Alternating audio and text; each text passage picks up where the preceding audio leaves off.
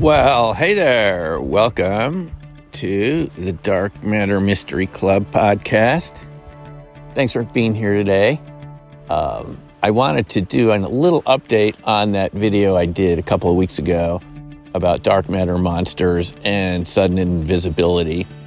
And all those ideas where I showed from physics that the idea of invisible matter is already part of physics. The idea of strange states of matter, so to speak, is already part of physics. And in that previous video, which I'll post a link below, I encourage you to take a look at, we talked about the multiverse idea of Hugh Everett III, and then how that allows for parallel realities. And that could have something to do with Bigfoot and cryptids and their seeming ability to disappear. And there's also all that work being done in dark matter, and the idea that there's types of matter that can kind of morph between our reality and a dark matter universe. And we mentioned the work of Ken Shoulders, who did work in exotic vacuum objects, charge clusters, and he talked about these dark matter messengers and how in his experiments, we showed some pictures in the video, which is on YouTube. We showed some pictures of these charge clusters going into this stealth dark mode and then reappearing again. So the idea that we already have states of matter that switch between a visible and invisible state is already been introduced into science. What we're doing here is just extending it to the idea that this might explain what we see in cryptid Bigfoot behavior, where the creatures seemingly disappear in flashes of light. Curtains of light become digitized, as the witnesses say, pixelated. As I mentioned, I've talked to witnesses who've seen this. Even on Wes Germer's Sasquatch Chronicles, which is always a good source for witness interviews, in episode 1015, there's a fellow who worked in the Forest Service, and he relates a story that when he was 19, he actually saw a Bigfoot very close to where he was sleeping at night in the Sierra Nevadas, and it just, he said it walked between two trees. It's definitely very humanoid. And he said it was like a Star Trek transporter. Sparkles. What does that sound like? We've heard this before. So this idea is already out there, and it may have something to do with the way cryptids disappear, or the way they seem to like jump around in your visual screen, so to speak. You know, they just don't seem to continuously move between 2 points. But I wanted to mention two other important sources for this idea in physics, and one of them goes way back to the 1840s. The physicist Wilhelm Weber, who, working with the mathematician at the time, physicist Gauss, Carl Friedrich Gauss,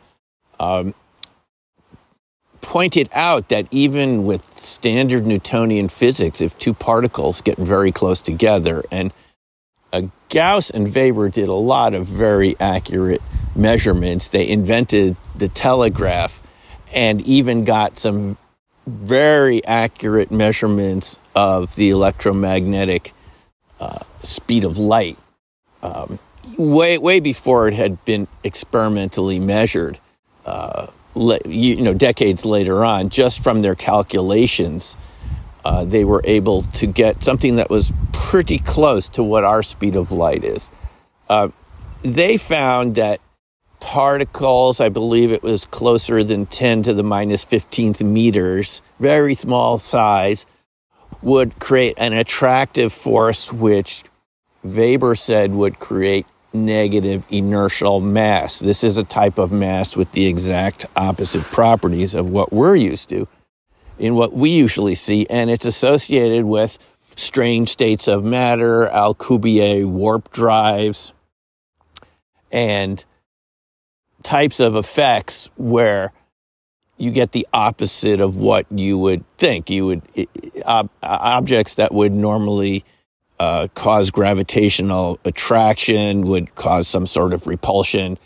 And negative inertial mass, and the opposite is you get this strong type of attraction where the particles sort of merge into one new particle, which is the basis for superconductivity, Cooper pairs.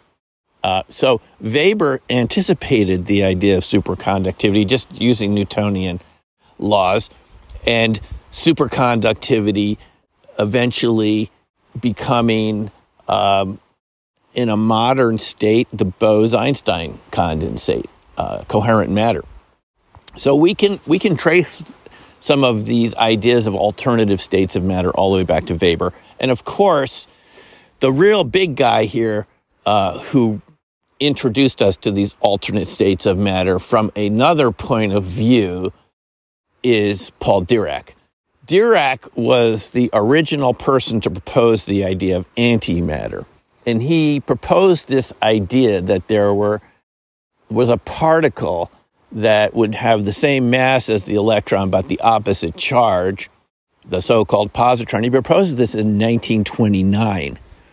And this is even before the neutron is discovered. At the time, there were only electrons and protons that were known. And if you listen to some of the last interviews that Dirac gave before he passed on in the 80s, he said that he was very hesitant to introduce the idea of a new particle because everyone was very happy with just two particles, electrons and the protons. Very simple, right?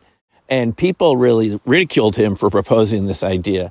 He was able to come up with this idea because in his Dirac equations, you have these squares of numbers. And as you know, a positive number squared or a negative number squared equal a positive number. So he said, just mathematically speaking, there should be a class of oppositely charged particles, which would lead to satisfy the Dirac equation. And of course, a number of years later, when research was being done on cosmic background radiation, the positron was discovered in these cosmic ray emissions. And so Dirac was proved correct. So Dirac is the one that back in the 20s and 30s was already talking about antimatter. Now, we're not saying here that cryptids, Bigfoot, creatures like this are a type of antimatter, directly. It's just the idea that they're alternative states of matter that are pretty darn weird that even physicists didn't even believe in at the time they were introduced that have later been proven to be real. And I think we can extend this idea to other life forms, because when you talk about these topics to some people, they think it sounds strange and weird. And we have to point out that pretty much every new physics discovery at the time has led to conclusions which are strange and weird from the point of view of ordinary physics, but that's what the mathematical equations tell us. And that's why we can show, even going back to the 1840s with Wilhelm Weber, or in the last century, Paul Dirac, they were able to predict alternative states of matter, which in some cases weren't verified until many decades later. I mean, superconductivity isn't discovered, I believe, until about 60, 70 years later after Gauss, just the original idea of it. It was this another German physicist that discovered superconductivity. And it's not until the 50s where sort of a theory is developed about how it could happen. The original, you can look this up there, the original ideas about superconductivity were not correct at the time. I mean, the biggies in science, Einstein and Heisenberg and Schrödinger all had their ideas about what superconductivity was, but none of those proved to be correct. So even though they were correct in their own respective ideas that they were known for, they were not correct in explaining superconductivity. It was thought as something to be a product of the lattice of the materials, but it's actually a product of the particles themselves.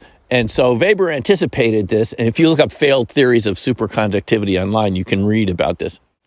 So it's just, when we look at this topic, we look at dark matter, and we look at the idea of invisibility, to me, it just seems like a logical extension of ideas in physics that at the time might have been ridiculed, but now superconductivity, antimatter are accepted as real possibilities. Coherent matter, Bose, Einstein condensate, something that isn't verified until over 60 years after it's predicted by Bose and Einstein. And one more thing, if you're interested in supporting my channel, I have a new Patreon page, which I'll put in the link below. There's different levels depending on how much participation you're interested. We have RV classes once a month and or twice a month if you want. And it's very accessible. It's the Dark Matter Mysteries Club. Hope to see you there. So in any case, science changes, ideas change over time, and just because something seems strange when we first hear about it or think about it, decades later, you can find experiments that show it's true, and I'm sure that'll be true with the Bigfoot and cryptid invisibility subject matter. Okay, thanks for listening. We will see you in the next podcast. Take care for now, and bye.